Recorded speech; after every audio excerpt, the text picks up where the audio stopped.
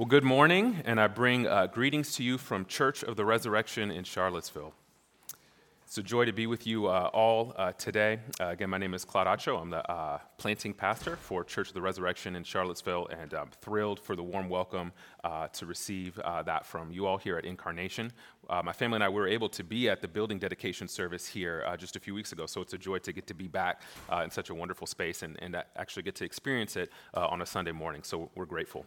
I know Anglicans preach short sermons, so I'm not going to give any more prefatory comments, and I'm going to get right to the task at hand in all seriousness. I'd like to focus our attention on one question, kind of one theme, and I'll pose it to you like this, with this observation, that if you ask religious or irreligious people if they know what the word blessed means, I think most people would immediately respond to you and say, yes.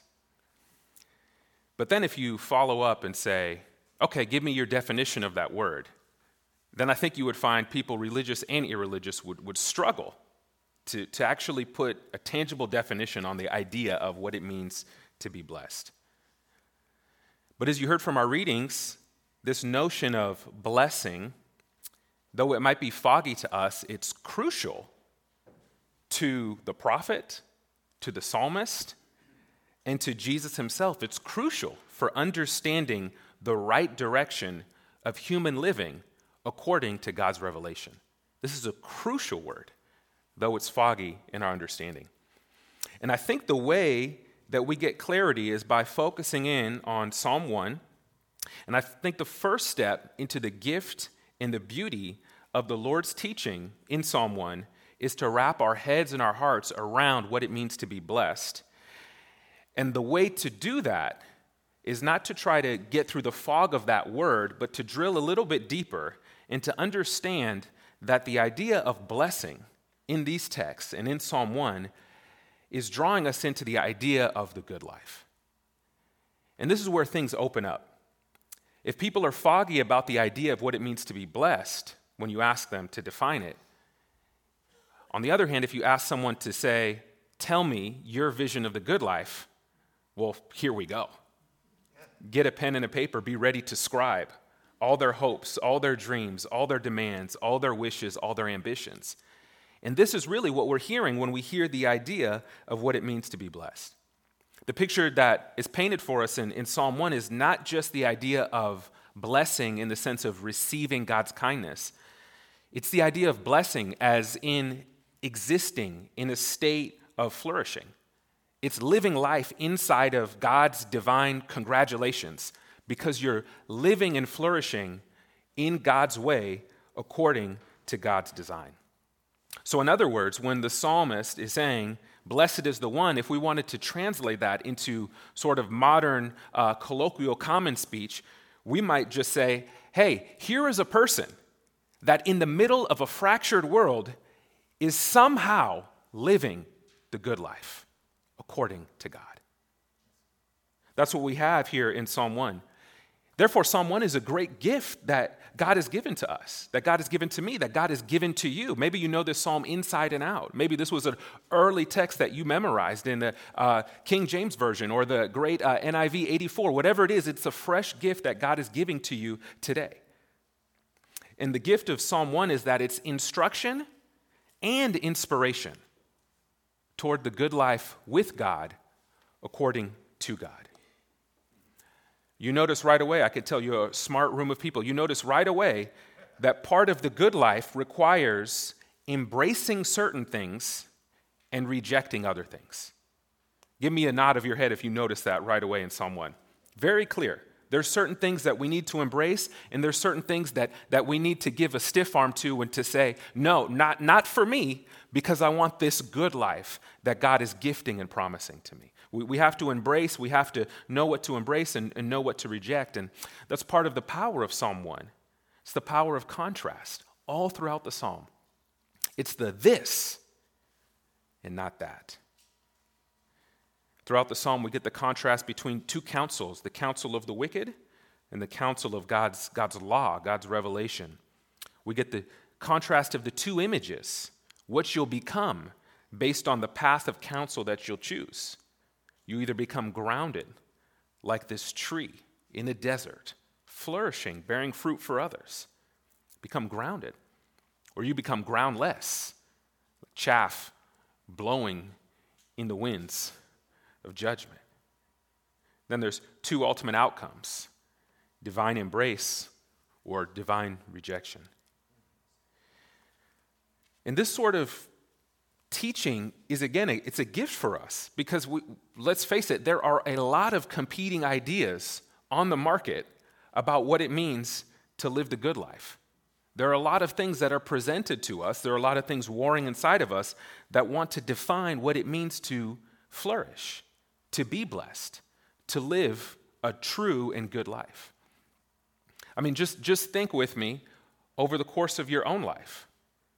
How often has your conception of the good life, true flourishing, how often has that shifted and changed? Just within your own self. Maybe a follow-up question: how glad are you that what you thought was the good life then is not what you would call the good life now? Amen? Somebody should testify. So we know that this idea of the good life, what it means to be, this ebbs and flows. There's all these voices competing for us to grab hold of their idea of that, and we're even feeling warring within ourselves. And so we need this sort of instruction. All of that proves that to live the good life, to be truly blessed, means that we need a sort of instruction and inspiration that actually would come from outside of us. Something that would come down from above and lead us into this good life. And what Psalm 1 calls the counsel of the wicked is the opposite of that. The counsel of the wicked can really be boiled down to thinking that the good life is found through my way, their way, or any way but God's way. That's what you could boil it down to. It's easy to think about the counsel of the wicked as sort of, or the counsel of the ungodly. It's easy to think about it in terms of grand sins: murder, theft, adultery, violence. And that's true, but that's not the full picture. Listen even to the language again of the psalmist. It says that the flourishing person doesn't walk, the flourishing person doesn't sit, the flourishing person doesn't stand. These verbs describe not just big isolated acts of sin or rebellion, but a progressive pattern of living, rooted in ungodliness, rooted in sin, rooted in scoffing, which all of that really boils down to this: that the counsel of the ungodly is about life not governed by God, but governed by ourselves through the rejection of God. And to flourish in life means that you and I must take serious the diversity and the popularity of the good life according to the counsel of the wicked. And we must do, as Ice Cube says, we need to check ourselves before we wreck ourselves. Because the modern mindset of the good life is self-defined. It's getting everything you wanted, and there are as many variations of that good life as there are people. It's your life, you make it good according to you. The modern mindset would remix Psalm 1 to say, "Blessed is the one who achieves their goals. Blessed is the one who does as they please. Blessed is the one who can do all of that and at the same time find a way to make ends meet. And blessed is the one who cares not for the opinion of others." There's some good in that, but not enough to steer a whole life. There's the good life as self-definition. There's the good life as achievement and success. There's the good life as generic family values, which are good, but again, not ultimate. There's the good life as civic consciousness and activism, making the world's wrongs right. All of these things have grains of truth, but are not enough to sustain the human soul and reunite us to God and truly lead us to flourish. They're all self-defined, self-governed. They're flourishing according to your way. And, as we heard from Jeremiah the prophet, we know this really isn't an option. Listen again to what Jeremiah says, speaking as the mouthpiece for the Lord. He says, "Thus says the Lord, cursed is the one who trusts in man, trusts in self, and makes flesh his strength, whose heart turns away from the Lord." So this is not an option. So what now? Well, the Lord is gracious, and he meets us, and he loves us. And he brings a clarity that cuts through our confusion and cuts through our contradiction. Psalm 1 simplifies everything. Though there's variations on our self-directed visions of the good life, we get a clear picture in Psalm 1 that at the end of the day, with all the variations and remixes, things really boil down in two categories: the counsel of the wicked or the counsel of God. And here is the instruction for us, that the good life of flourishing is not self-governed or governed by others, but it's governed by the good and gracious Lord. And the way that this happens, the gateway into this flourishing, the journey into the good life, is the Lord's invitation to delight in his law. This is our way in. To delight in true instruction, to delight in being ruled by the one who made us and the one who loves us, to delight in the one who knows good because he is good, and then calls us up and in to true life in the midst of a world that's pretty chaotic. This is the way in.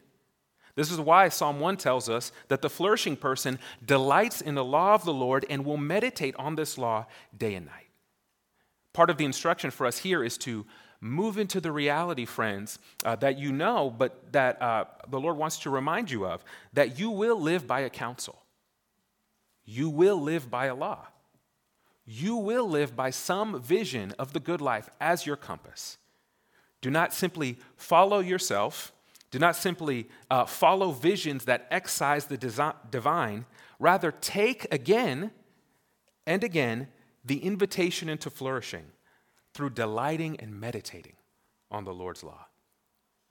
I like this language of meditating. It's not so much an emptying out, but a filling up, a turning over from every angle and every side, the sort of ruminating on. I think the best example of this that I see in my life is when my sons see a sports highlight that they enjoy. Coming from Memphis, we saw Ja Morant play quite often. Just a very short man that can just leap high and just dunk the ball with violence and power. It's breathtaking. And when my kids would see this, we would watch the clip and they'd want to see it again and again and again. I'm ready to move on after one. I've seen people dunk before. But they want to see it again and again from a new angle. They want to think about it. Oh, what was it like? What would it be like to be the ball thrown through the rim? What would it be like to be the defender jumped? They want to think about it from every angle possible. Really, what they want to do is they want to meditate on this. They want to meditate on this miraculous feat, this thing that they can't do but that they're drawn to. And that's really what the psalmist is telling us, is that the Lord's law is our way into the good life, because as we meditate on it, what happens to us is that we see the beauty of the Lord. We see the beauty of the one who in love wants to cover us and govern us, who wants to rescue us from our own folly, but not just our folly, our own weakness. He wants to rescue us from those moments where we want to walk in the path of righteousness, but we're too weak to do it. And as we meditate on his law, our hearts are filled with his presence and we're drawn up and into the good life. As we meditate on his law, we remember that the Lord loves us, and he loves us so much that he's given for us his only Son to redeem us and to rescue us and to lead us into eternal life. So you have to ask yourselves, which counsel will you seek to live by? Scripture becomes a way to flourishing. It becomes a remedy for the confused. It becomes balm for the sinful human heart, because Scripture is the life-giving medicine of the Word that leads us to the Word, Christ himself.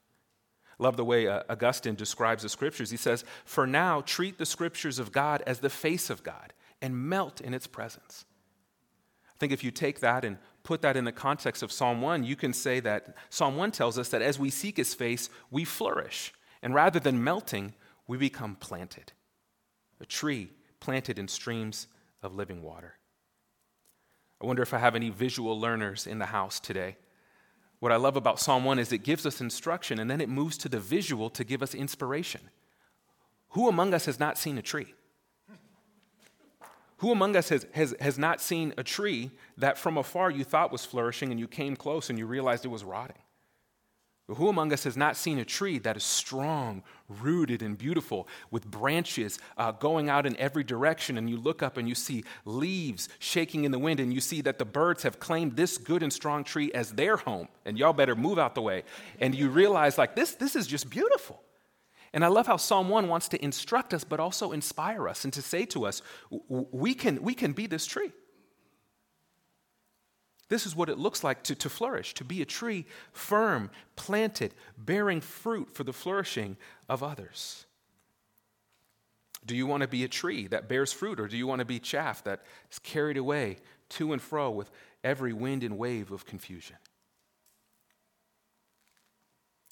Psalm 1 is powerful partly because really the whole story of the Bible is contained here in these trees and in these images.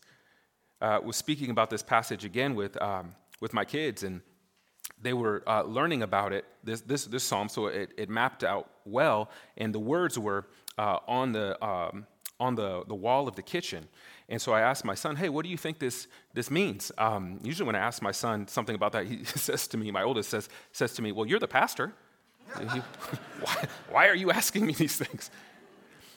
But this time he looked at me and looked as if, he didn't say that, but he gave me the look that said that. It's like, this is the easy one.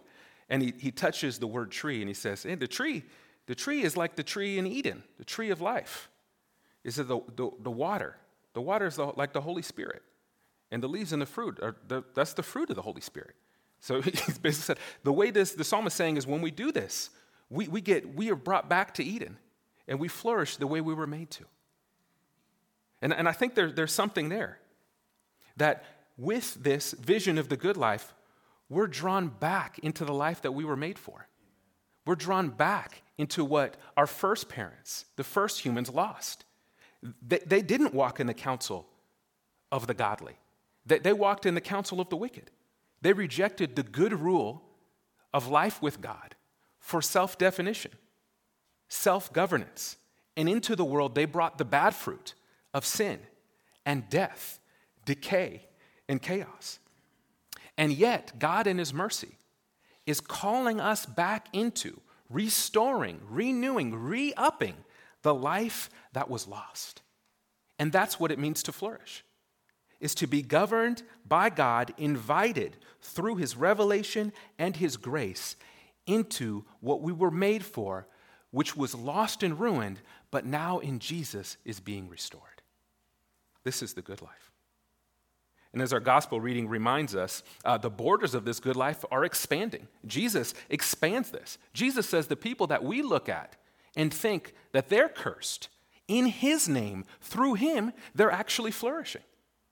And how can Jesus do this? How can he expand the definitions of the good life? How can he call so many people into this flourishing with God? Well, the way that he can do this is because he is the Psalm 1 man.